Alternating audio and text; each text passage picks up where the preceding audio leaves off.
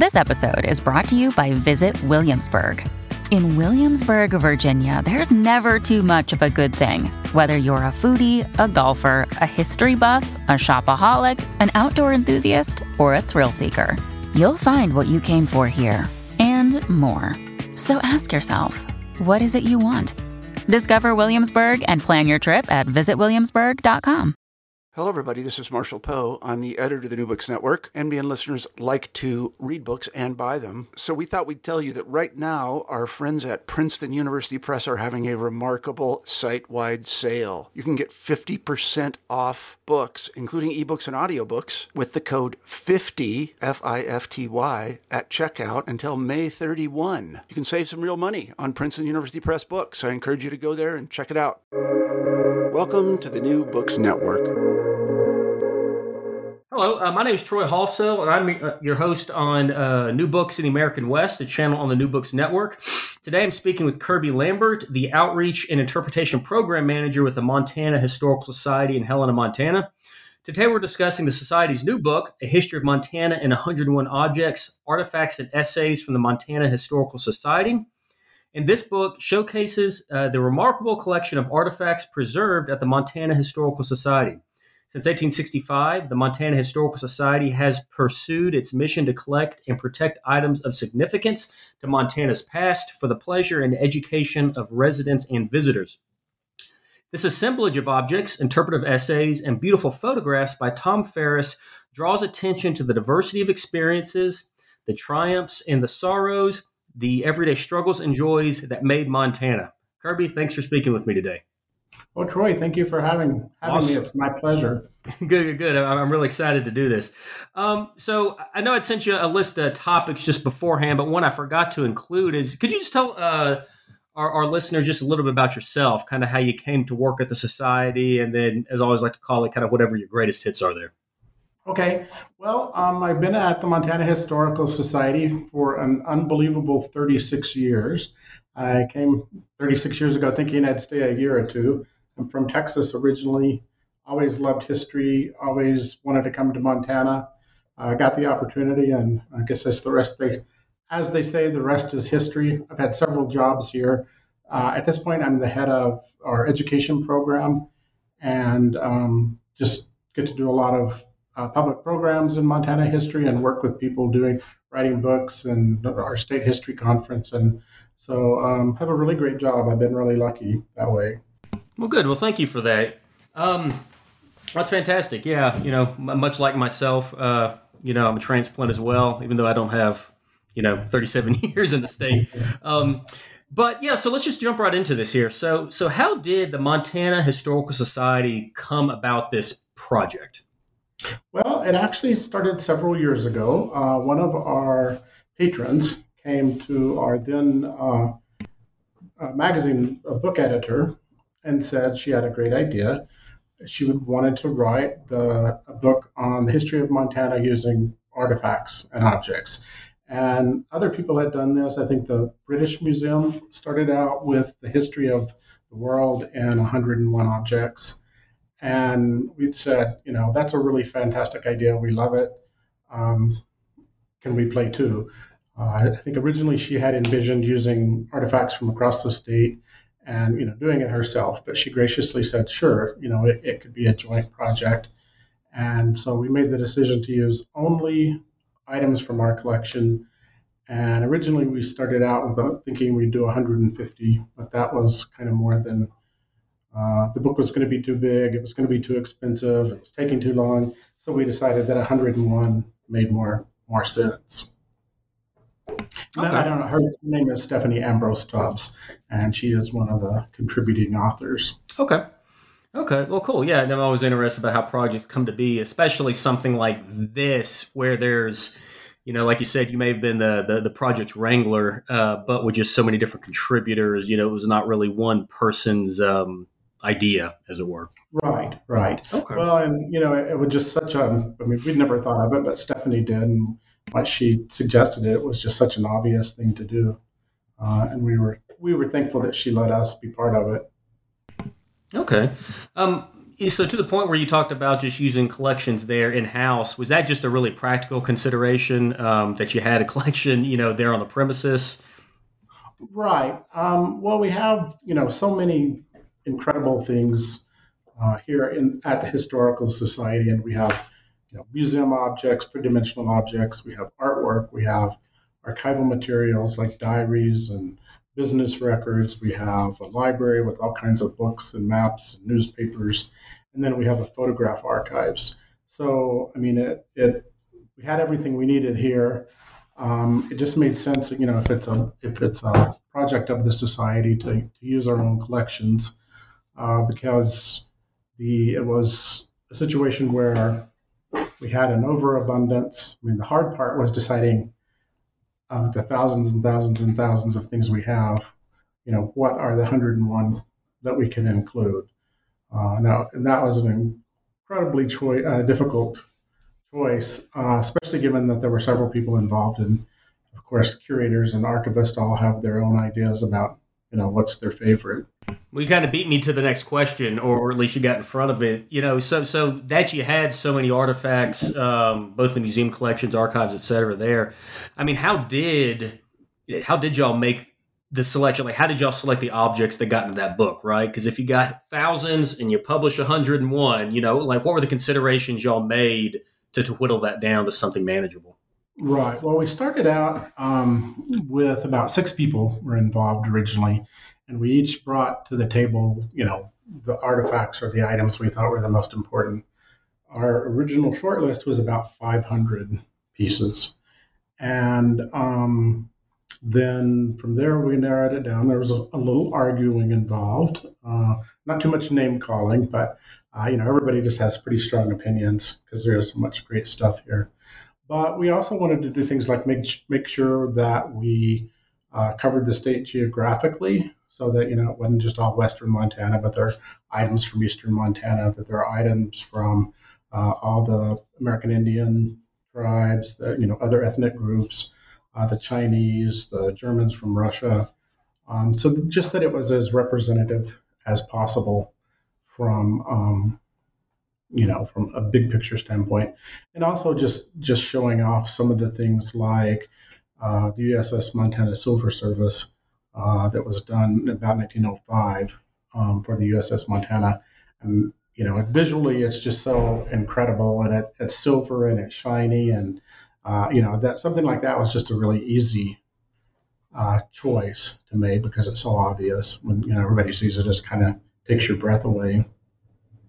I definitely appreciate trying to capture, the best. Holistic might not be the right word, but kind of a representative sample of the state, and as a transplant, and maybe you felt the same way when you got here, way back when, is that, I've been here for 3 years and I'm still astonished by the sheer size, especially geographically, of the state, right? So just driving from here to Lewistown, I'm in Great Falls, about 90 miles to my east.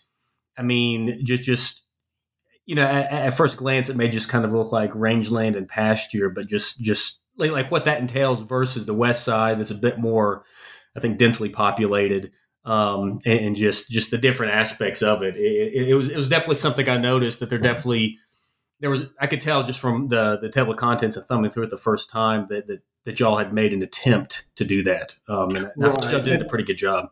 Right. Well, thank you. And the other factor to throw in there is the passage of time. We didn't want it to be, we wanted to cover the full spectrum of Montana history. And of course, much of that, what we call Montana history, actually happened before there was a Montana. So the prehistory and the first peoples who were here, all the way up, not, more or less present day. We tend to focus more on, as historians, I think the older stuff interests us more, but I think there's certainly like things related to the up into the 70s and 1980s as well. So we did try to represent the full spectrum of time as much as we could.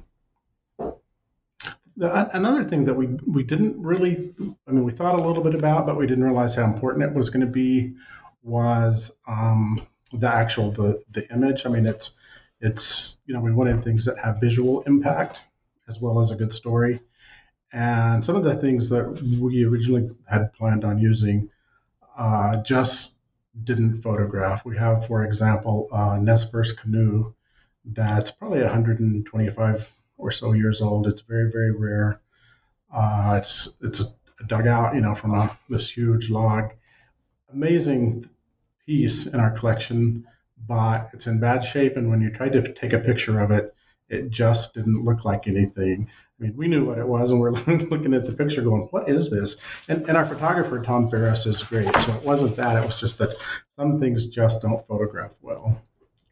I mean, that's an interesting point I actually hadn't considered, but and as you say that, as I go back and think about it, many of those objects, and just for the listener, we'll kind of start talking about a handful of those here in a few minutes. They definitely, they're not these massive things, right? And so, for example, and this is kind of, I was talking to, I forget her name, but I think she's the head of collections, Amanda Trum.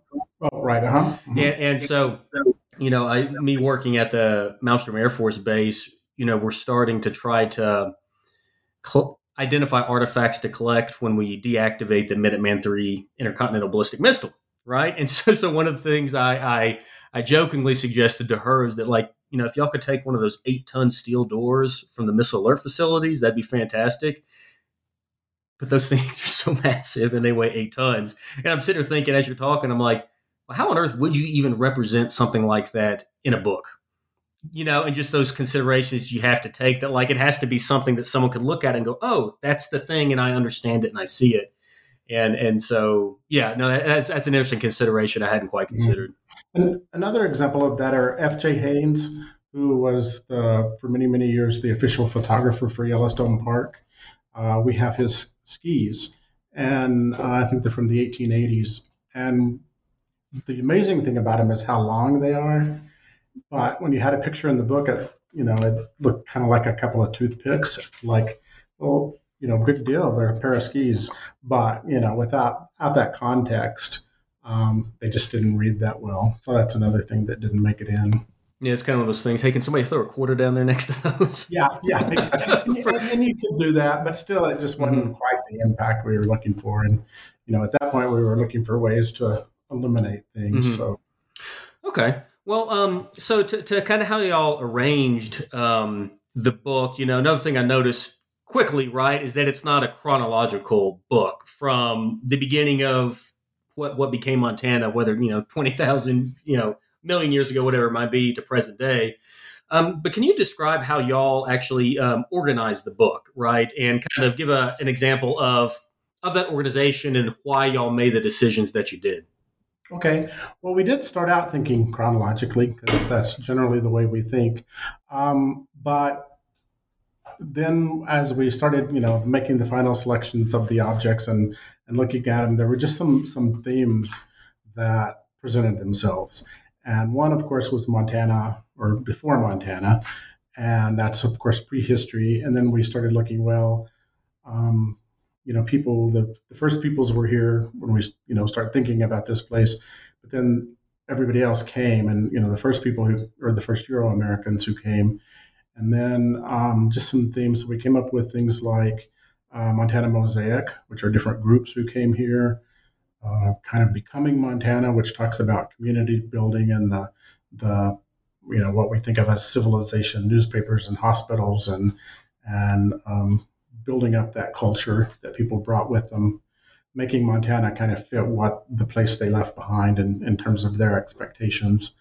Montanans on the move, the importance of travel, and as you mentioned, what a big state it is. So being able to get around has always been an extremely important part of the state story. Montanans at home, Montanans at work, and part of the advantage of doing thematic subjects like that is that it let us look at, it's not, I mean, a lot of times when you tell Montana history, you tend to say, well, the Indians were here first and they did this, and then white people came and then this. And so you could say Montanans on the move, and it helps reinforce that idea that this is something we all have in common. No matter when you lived in Montana or who you were, being able to get around the state was an important aspect of life, or everybody who lived here had to work in some form or fashion. We all, home, what you called home varied greatly. It might have been a teepee, it might have been a copper magnate's mansion, but it was still home. So you have that in common. That's actually a really interesting point, because that was what I found myself, the artifacts that made me chuckle, is probably the best way to describe it. And I'll ask you about one of those here in a minute. It was because I could relate to its use, especially how you organized it, that home and labor stuff, and that's stuff that everybody, like you said, does throughout the course of their daily, it's a good way to kind of make the reader, as I always like to, more care, I guess, for lack of a better way to describe it, so they can relate. And okay, cool. Yeah, that definitely helps me better understand at least the organization of it. So I can definitely appreciate that. Okay, so now we're going to kind of get into the some of the artifacts, and I think, like I said, there's 101. I'm sure there's actually more than that, because I think the intros to all the chapters have a smattering of different objects as well. But can you tell me and our listeners just what your personal 2 or 3 favorite objects are, and then why? And then, of course, I have my own list, and I'll ask about those in a minute. Okay, sure. And that, that seems like an easy question. It's really not, because my answer is everything. I like it all. And you're right. We started out as we said, okay, we're going to have these 101 objects. And then we said, okay, well, here's something we can't leave out. We'll kind of sneak it in as what we call a supplemental image. There are, I think I counted, I think there's like 239 items actually in the book, of which 101 are official. I have many favorites. One of mine is a painting of a Alaskan husky named, a Siberian husky named Kenya, who was one of the animals stationed at Camp Rimini during World War II. Camp Rimini was originally a CCC camp, and then when the war broke out, they were looking for a place to train men and sled dogs for Arctic rescue in far northern climes. Actually, originally it was going to be for a planned invasion of Norway. That didn't happen, but they said we still need this Arctic rescue component. So they brought men in who had experience. In 1942, there weren't that many Americans who were that familiar with sled dogs and their proper treatment and how you did that. So they brought people in who did have that experience. One of those people who they brought in was Eddie Barbeau, who was Ojibwe from Minnesota, and he brought with him one of his favorite dogs, who was named Kenya. And so they were stationed, like I say, at Camp Rimini, west of Helena, and a well-known Montana artist at the time named Jack Beecham did this really incredible portrait of Kenya. He's just a beautiful dog. It's a beautiful painting, and you can see there's in the background, very faintly, there's another musher who's driving a team. And, it's one of those things where he does such a great job, not only of capturing the animal, but also the animal's personality and spirit. And I just think it's a fascinating story, because when you think of World War II and you think of Montana's contributions to the war, I don't think very many people know about something like training sled dogs here. No, yeah, that's an interesting point, right? So, because as you were kind of explaining, that painting, which I really enjoyed too, that was actually, I went through every chapter and selected one artifact, and I was going to send all 12 to you, and I was like, that's going to take too long, so let me just whittle this thing down to just a handful. But no, it's interesting, right? So with that painting itself, like as you were describing and explaining it, all of a sudden you can use this piece of art to talk about so many different things, right? So you have the mission, right? You have the role of animals, domesticated animals, right? You got the trainer, coming from, we said Minnesota, was it? I said that. I think that's right. Yeah, so from Minnesota, yeah. Right? So people on the move again. And then, of course, you had the artist, himself that actually painted it. And so just kind of, what that one artifact can tell, a reader or a museum patron, just about the many different facets that made up just this one little snapshot of Montana's past. And And to that World War II stuff, right? Like living in Great Falls, I'm very much aware because the military base here is because of World War II. And then you had the 7th Ferrying Group mission and stuff like that. I had no clue that this was a World War II era, mission in support of the military here in the state. It's kind of interesting. When you think of, at least when I think of World War II and warfare, it's the planes, it's the tanks, it's the soldiers and stuff, but not ever thinking, at least on the front of my mind, about something like this. Right. Exactly. Also, I think one of the things I like about objects and artwork like this is it always leaves you asking questions. I mean, there's lots of things it can tell you, but you also wonder, how did this painting come to be? Did Eddie Barbeau, who owned the dog, go to see Jack Beecham's paintings and like it and say, hey, would you do this portrait of my dog for me? Or did Beecham see the dog and say, that's a beautiful dog, can I paint it? I think there's always part of the story that we're never going to know. And that's kind of intriguing too, because it's just fun to think about.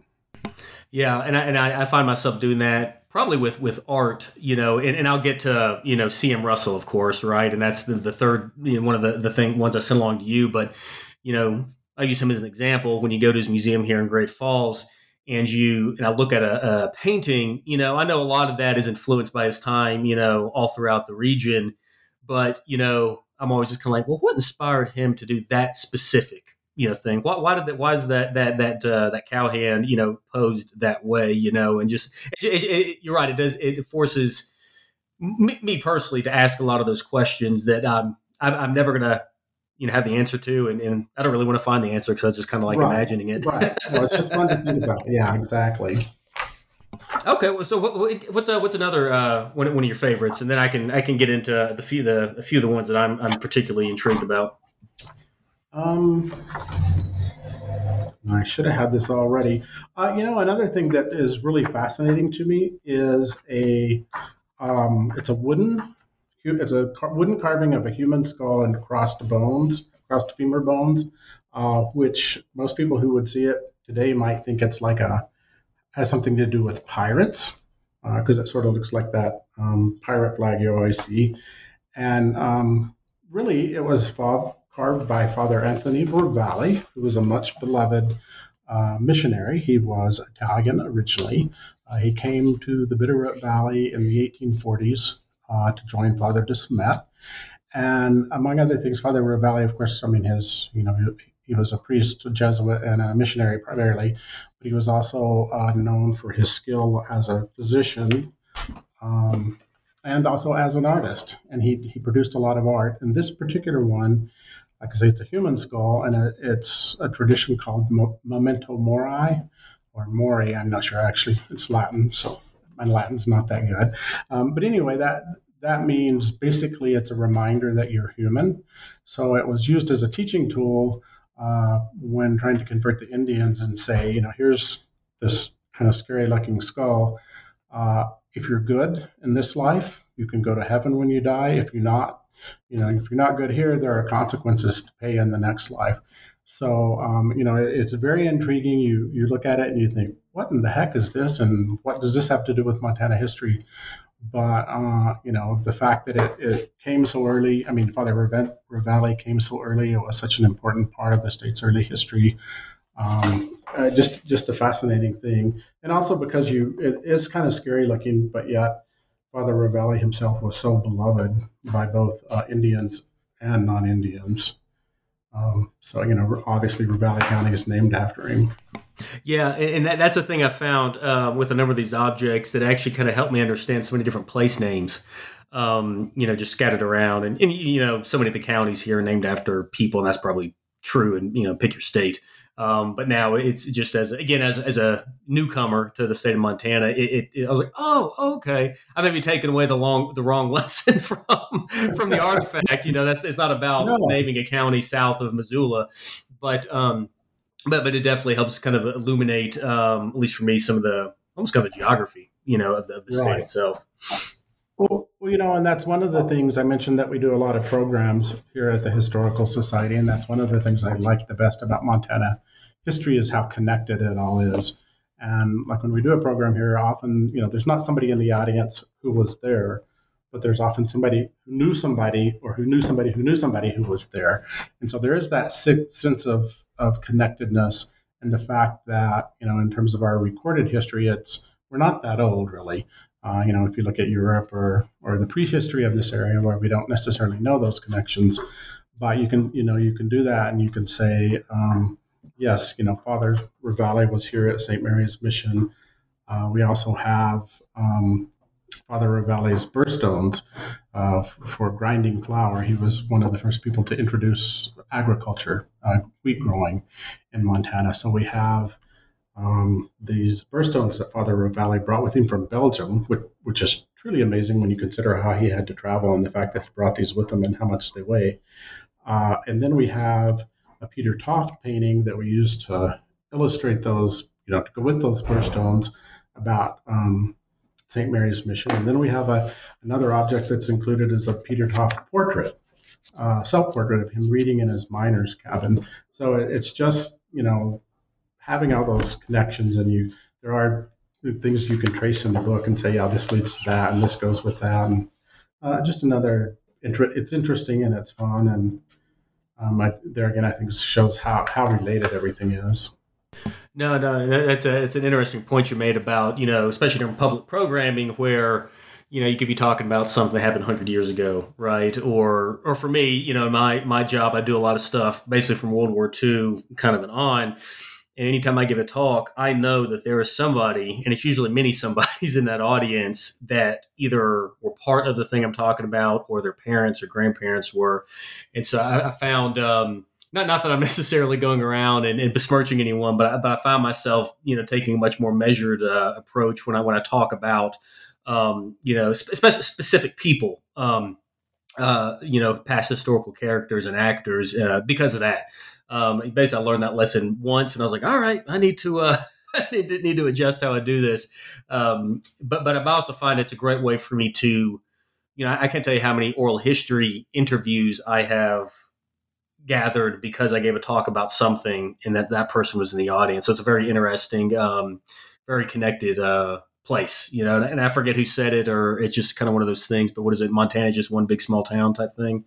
And so it definitely has that feel. Right. A small town with a really long main street, I've heard. Yeah, and that's very true. And you're right. You have to be careful what you say sometimes, because like you say, somebody who knows somebody is going to be there. So. And you say the wrong thing, you're not going to get invited back next year to give another talk. Right. Exactly. Okay, so if you will, if you don't mind entertaining me about, I sent you 3 things I'm curious about. I literally went through every chapter and picked one, but I'll just kind of go in the order of that email I sent you. But could you tell us a little bit about the Montana Federation of Negro Women's Clubs cookbook? Curious about that just as its artifact, but then also, why that versus some other cookbook for that matter? Right. Well, I think part of it is, to illustrate the fact that there were, in fact, Montana never had a huge African-American population, but it certainly had a population, I believe, of not quite 2,000, about 1920. This cookbook was published about 1926. And it talks about the role of African-Americans in Montana. It talks about talks to the role of women in the state and the kinds of things in historic periods that they could do and they couldn't. Women's clubs were probably a much bigger factor of life 100 years ago than they are now. There's still clubs around, obviously, but they were, I think, a much more important both social outlet for women and an opportunity to do things. Women as community builders. If you look at the history of things like libraries and theaters and these sorts of things in Montana, they're generally built or, the idea came from women and often through women's clubs.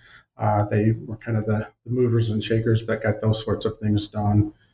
And, and who doesn't love food? So, food is, even just food history is quite interesting. But there were originally the women's clubs.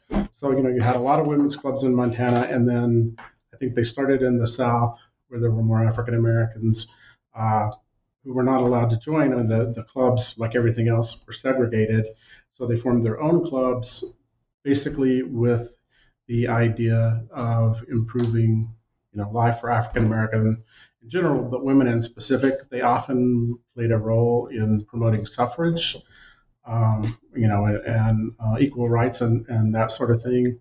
And they were, started at the early part of the 1900s. They finally disbanded in 1972 when once general women's clubs were desegregated and black women could join, previously all white clubs. They said, well, there's really no need for a separate, we don't need our own organization anymore. We can be part of the bigger picture. I was happy to see that included in the book, and that just, I've been slowly working on a research project here with, oh my goodness, I'm spacing on her name, Alma Jacobs. Right. And she was heavily involved in what was then called the Montana Federation of Colored Women's Clubs. I think it was the Dunbar Art and Study Club was the Great Falls chapter. And so it was interesting to see because like going through some of their records that I found there at the Historical Society's archives, but other stuff scattered around here, just the role that the women's clubs played for Great Falls, the black population, what was indeed integral. It was in a sense kind of the anchor or foundation, I'm not sure the correct metaphor for much of the very small black community, at least here in Great Falls, to slowly build off of. And so I was just happy to see that included in the book. All right, so now I got to ask you about my absolute favorite entry, just because it seems so counterintuitive and it should not be. But my favorite one is none other than number 46, the electric bathrobe. Can you please tell me about that? And then I will, when you're done, I will tell you why it made me laugh so much. Okay. Well, yeah, it's always been one of my favorite objects here. And it is kind of bizarre. It is I don't know exactly what the fabric is, but it's a bathrobe. It's wired. And if you're familiar with that old kind of fabric covered wiring that they used to have, it has wires running through the inside. And then there are little footies that go with it. Those are wired. There you can either plug it in to an outlet, or there's a little ceramic thing that you can screw into a light fixture if you choose to heat yourself up that way. And it basically was just kind of a luxury item. It belonged to Thomas Cruise, who was a miner. Probably what he's best known for now is funding the Cathedral of St. Helena here in Helena in honor of his daughter who died. But obviously extremely wealthy, bought this luxury item. What a nice way in theory to keep warm on a cold Montana night until you spill your coffee or your beer in your lap, and then I'm not sure what happened. But yeah, it's just bizarre. But it also, tells us that I think 1908 is the date on that, and so electricity was available. We don't always think about having access to electricity that early, but, if you lived in the kind of mansion that Thomas Cruise lived in, it was electrified by then, so. No, again, that's why this particular item stood out to me so much. Is this so first off, the reason I just saw the title "electric bathrobe" and all I could think of was just that, right? If you're getting out of the shower and you plug that thing in, there's no telling how south that could go so quickly. You know what I mean? So it just gets electrocuted and dies wearing their bathrobe.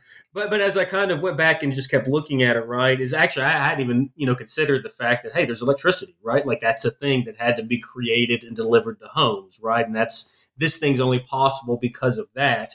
This is clearly just a luxurious consumption item, right? I don't think anybody on earth ever needed an electric bathrobe, now or then for that matter. And so now that it, came with someone incredibly wealthy, and it makes sense, right? So whether they just, hey, let's check this thing out, or, hey, look at this new gadget I got. So it's so interesting that, and if you'll just let me do it for a second, I just want to read the instructions for everybody, right? So the instructions on the garment says, the garment must be turned off every 10 minutes for 1 minute. Continue this as long as you care to stay in the garment. Ordinarily, 40 minutes is sufficient time. The garment must be turned off for 1 minute every 10 minutes, no longer, no less. And so, of course, for me, I'm sitting there wondering, what happens on the 11th minute.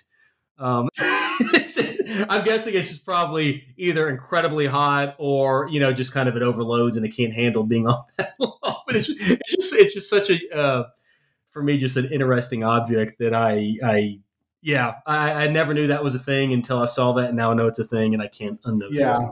Well, and it's not a one of a kind thing. It's something that was manufactured. So it's rare, certainly today. But at one point, this is the kind of, they made enough of them to sell. There were people out there who wanted this. Maybe part of it was at that time there weren't that many. We have all kind of electrical appliances now. Maybe you had electricity, you had a light bulb or two. What else are you going to do with that electricity to show it off and take advantage of it? So someone had to create all these things to justify all the outlets in the house. Yes, exactly. That was just the one that made me chuckle. I was like, I absolutely have to talk about this one, or at least ask about it. Yeah, it's pretty fun. Okay, so kind of the last one for me, and then we can go from there. So of course, I was trying to figure out a way to include Great Falls, Montana in this conversation, and so there's two. One was that Good Roads conference pen. I forget which number it was, but I figure I'll save people my interest in infrastructure. I'll go talk to John Axeline when I want to have that conversation. But the painting by Charles Marion Russell, for those who don't know, is a big Western painter, turn of the century. I think he died in the 20s, 30s? 26, 26. And so y'all included a C.M. Russell painting, so I got to ask about it. So When the Land Belonged to God. Can you just talk about, I guess if you could, just a little bit about C.M. Russell for those who may not be familiar with him, and then also just about the painting itself. Right. So Charlie Russell was born in St. Louis. He was actually born to a fairly affluent family, but he always wanted to come to Montana, initially to be a mountain man. He was born in 1864, and when he was 16 years old, his parents finally just got tired of his pestering them to let him come west. And they said, okay. I think their idea was that he would get out here, find out that it wasn't the romantic life he had imagined. It was actually a lot of hard work. And then he would say, okay, well, I'm ready to go back home and, resume the family business. And that didn't happen. He got out here. Originally, he traveled with a friend of his father's. They had planned for him to be a sheep herder. That didn't work out. He was gone within a very short period of time. Ran into an old mountain man named Jake Hoover. Spent time with him. Eventually became a cowboy. Wasn't that good of a cowboy, but he could support himself. But no matter what else he was doing, he always practiced art. He painted and sketched and drew and modeled animals and that sort of thing from modeling clay and wax. And he was a really great storyteller as well, and cowboys always loved him. So in about 1894, he decided that he was going to try to be an artist, give up cowboying, but he devoted the rest of his life to depicting, and in his opinion, the real Montanans were Indians, cowboys, and wildlife that was here before settlers arrived. And those were who he considered the legitimate Montanans in the story he wanted to tell. So he spent the rest of his life painting stories, painting pictures and telling stories about cowboys, native peoples, whom he called the only real Americans, and the wildlife that was here. And When the Land Belonged to God is a depiction, probably his best depiction of wildlife. And it shows a herd of buffalo crossing the Missouri River at daybreak. And the lead bull is coming up out of the river and is on the top of the bank. And it's just, it's both a magnificent painting, wildlife painting in its own right. But when you know how Charlie felt about things, and when you look at the title, When the Land Belonged to God, that just tells you a lot about how he felt about this place and what was important to him. It's interesting, both looking at this specific painting, but then for any of our listeners who have been or will go to the C.M. Russell Museum here in Great Falls, one thing that has stood out to me, and it took me a while to put it into words, right, was that his artwork, there always seemed to be this interesting mix of romanticizing whatever the subject matter was that he was painting. It was usually the paintings, less so than his sketches and his sculptures and stuff, but also like an acknowledgement that whoever or whatever he was painting belonged to the subject of that painting, right? So it was just this, for me, it was always really interesting, kind of, through rose-colored glasses, or if you're in, the Wizard of Oz, the emerald colored glasses type thing. But just through the subject matter alone, you can tell he definitely held Native Americans, cowboys, and then of course the wildlife in very high esteem. And kind of, you put it into words in a way that I'd never been able to process it, but now once you said it, I was like, light bulb went off. Yeah, and it's absolutely gorgeous. I think some of my favorite ones are, again, not knowing anything about art, not being an art historian and stuff like that, but the thing I've always appreciated with his artwork is a lot of the colors that he uses, especially when he's talking about daybreak and dusk, when he paints paintings around that, and how he's able to do with a paintbrush and paint that, I can do with my iPhone now is quite impressive. And it's something I've definitely always loved going to that museum and just wandering around. It's a really fascinating place. Mm-hmm. Yeah. And, I think that's something we hear a lot, that people say, I saw Russell paintings, either sunset or sunrise, and the colors look so fake. And then I came to Montana, and that's really what it looks like. We call them Charlie Russell sunsets because the color is just so vibrant. But he also, like with the buffalo, that was, having a herd of buffalo that size across the river, the Missouri River, was actually, at one point that was a common sight. That was a common sight before Charlie got here. He himself never saw that because the buffalo were pretty much gone by the time he got here. But there are early accounts from people coming up on steamboats or early trappers and stuff where literally you might have to wait a day for the buffalo to finish crossing the river. So being able to capture something he never saw and portray it so convincingly, I think says a lot about both his talent and his spirit, where his mind was when he did that. No, that's a great point. And I think that kind of gets into again, I don't know if it's romanticizing, but I feel like it kind of hints of that, right? Is that he's painting a picture of something he never laid eyes on, right? And just whether it's through stories or reading books or whatever it might have been, I always had this sense that he was painting a West, and this is probably true of a lot of Western artists. They were painting a West that they were sad wasn't there anymore, but it was only possible to paint it either. But all that had to happen for Charlie Russell to be at the Missouri River to paint that picture. You know what I mean? And so it's a very, well, let's call it interesting because I don't have a better word for it right now, but a very interesting, all these Western artists are very interesting in how they yearn for something that wasn't there, but were able to represent it in such a way that was just absolutely gorgeous. Right. The other thing that I think is interesting about Russell is that, people that, especially his friends and people that knew him and admired him, one of the things you hear the most common is that he painted it like it was. He knew exactly what he was painting. It was so super realistic. And on one hand, that's true. But on the other hand, using When the Lamb Belonged to God as an example, he primarily was, he was an exceptional artist, and he wanted to paint a beautiful picture, and he wanted to tell us a good story. And Jack Lepley, who knew more about Fort Benton history than anyone, said that that there isn't a spot where you can see it's Frenchman's Ridge and Crown Butte, I think, in the background, that that's not actually a specific spot in nature. It's Russell combined these different elements to tell the story he wanted to tell and make the painting look like he wanted it to.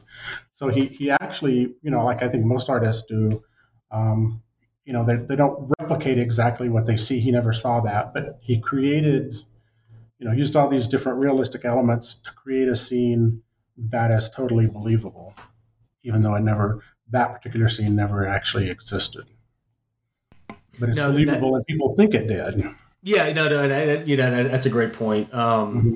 And it's, yeah.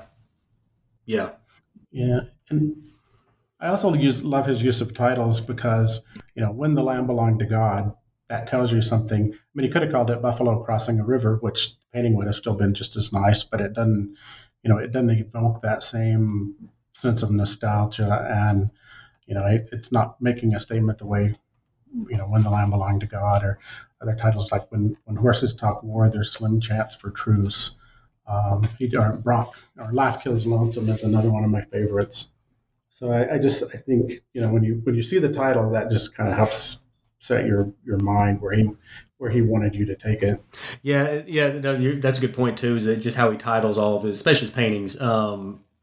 You're right. It could have been Buffalo Crossing or River, and the painting would just be as beautiful, but it wouldn't have kind of the some sort of gravitas. It's because he titled it what he did, And I'm fairly confident this is a C.M. Russell painting, but at the museum here in Great Falls, there's one where you got a bunch of cowboys around a fire, and one guy just drew down and shot the other guy. And so so another guy's dead on the ground. Another guy, you still see the smoke coming out of the end of his gun, and it's titled something like "He Got Caught."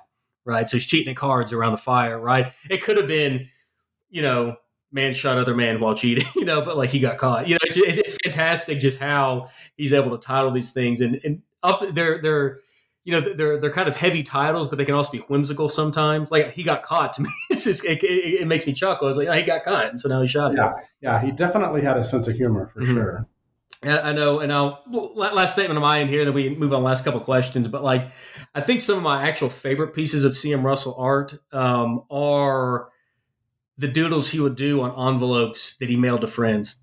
It's so there's a handful of them I've seen, and they're cartoonish little sketches, and it's like I wish you were here, type stuff, and they're usually pretty cartoonish, right? And so to me they're always kind of uplifting a little bit, and I'm just sitting there thinking, there's a chance that it could have been a close friend of his, whoever got that letter in 1901, but he had doodled, he was doing a residency in sculpting up in New York, I forget, at some point in time, and might have been writing back home to Montana. And that friend may have just opened the letter, chuckled, and tossed it out, not really knowing why would they think about what it would mean, 100 years down the road? But I mean, you got a doodle from C.M. Russell, hold on to that.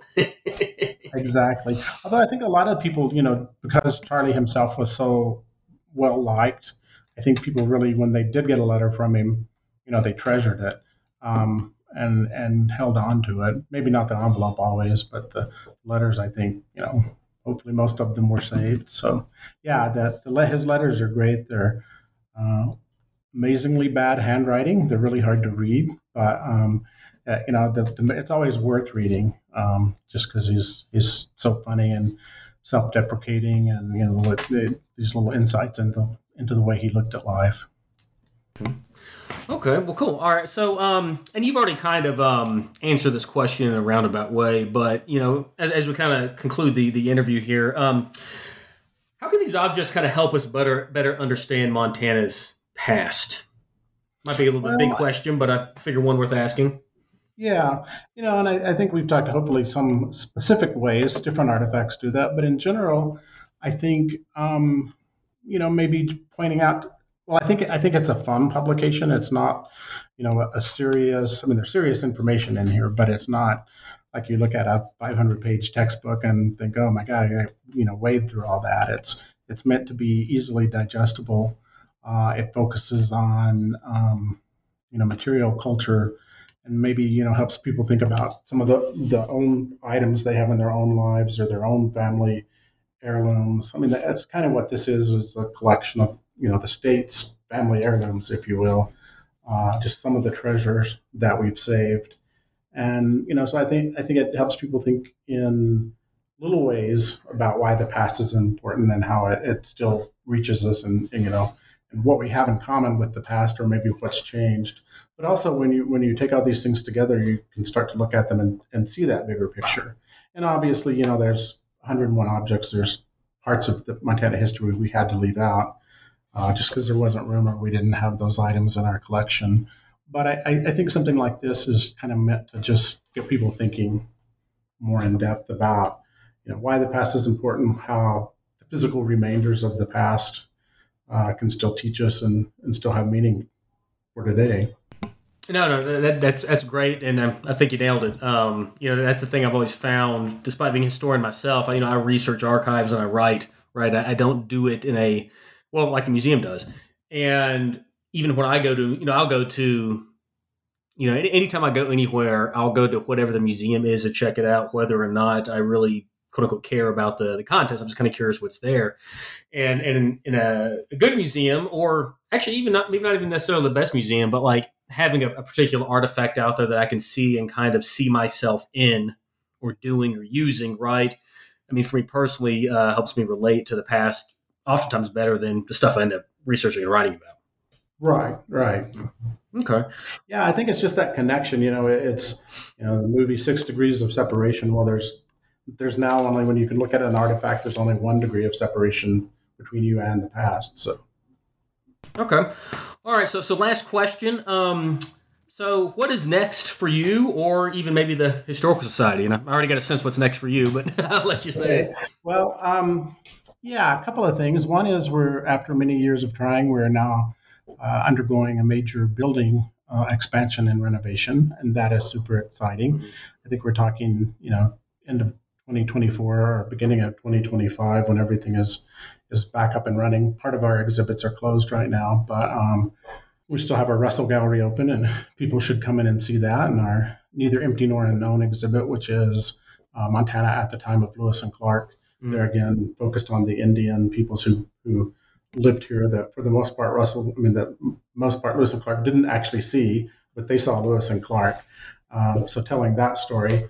But anyway, it's going to be super exciting. It's going to be a fantastic facility when it opens in a couple of years here, and so everybody should put that on their calendars or trips to take in 2025.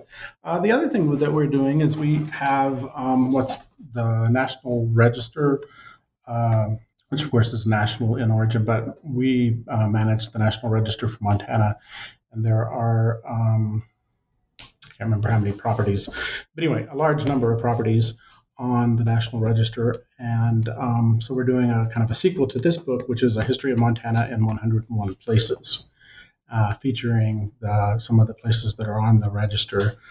Charlie Russell's home and studio, of course, is on there, Fort Benton, St. Mary's Mission, some lesser known places as well. But just there again, kind of a similar approach to this book, and just picking 101 of those places that tell us more about our past. I, for one, am very excited about that, especially being an urban historian by training, places and buildings and structures and all that kind of stuff. I'm excited about that one. I was actually happy to hear that. So I can't wait till that actually ends up coming out. Yeah, we're pretty excited. And we hope, so far the reception of this book has been great. And I think people will continue, find that as a nice compliment to it. Okay. Well, cool. Well, so just as a parting kind of note to anybody who may be listening, I recommend that if and when you get a chance, you find yourself in Helena, Montana, definitely go down by the Capitol building and check out the museum, either now or definitely after the new building is up and running. I, for one, should be here when that happens, so I'm very anxious to see that. I'll also say I'm always one to pitch different archives, and so I've used the state archives there on several occasions. And so anything west, anything you're researching ever, they have a really good collection there that can help people's research and stuff like that. And they have a really helpful staff as well. I think Zoe Ann, she's the one that always ends up helping me there, so she's always been really, really good for all that kind of stuff. But yeah, so this was a history of Montana and 101 objects. So if you're listening and you think it might be up your alley, reach out. I know it's on the Historical Society's website, but I think you can get it on Amazon as well. I think I saw it there too. So definitely hop on and pick you up a copy. And Kirby, this was fascinating. Thank you so much for your time. I do appreciate it. Well, Troy, thank you. It's my pleasure. I appreciate you talking to me. This has been great. Awesome. All right. Take care, y'all. All right. Thanks.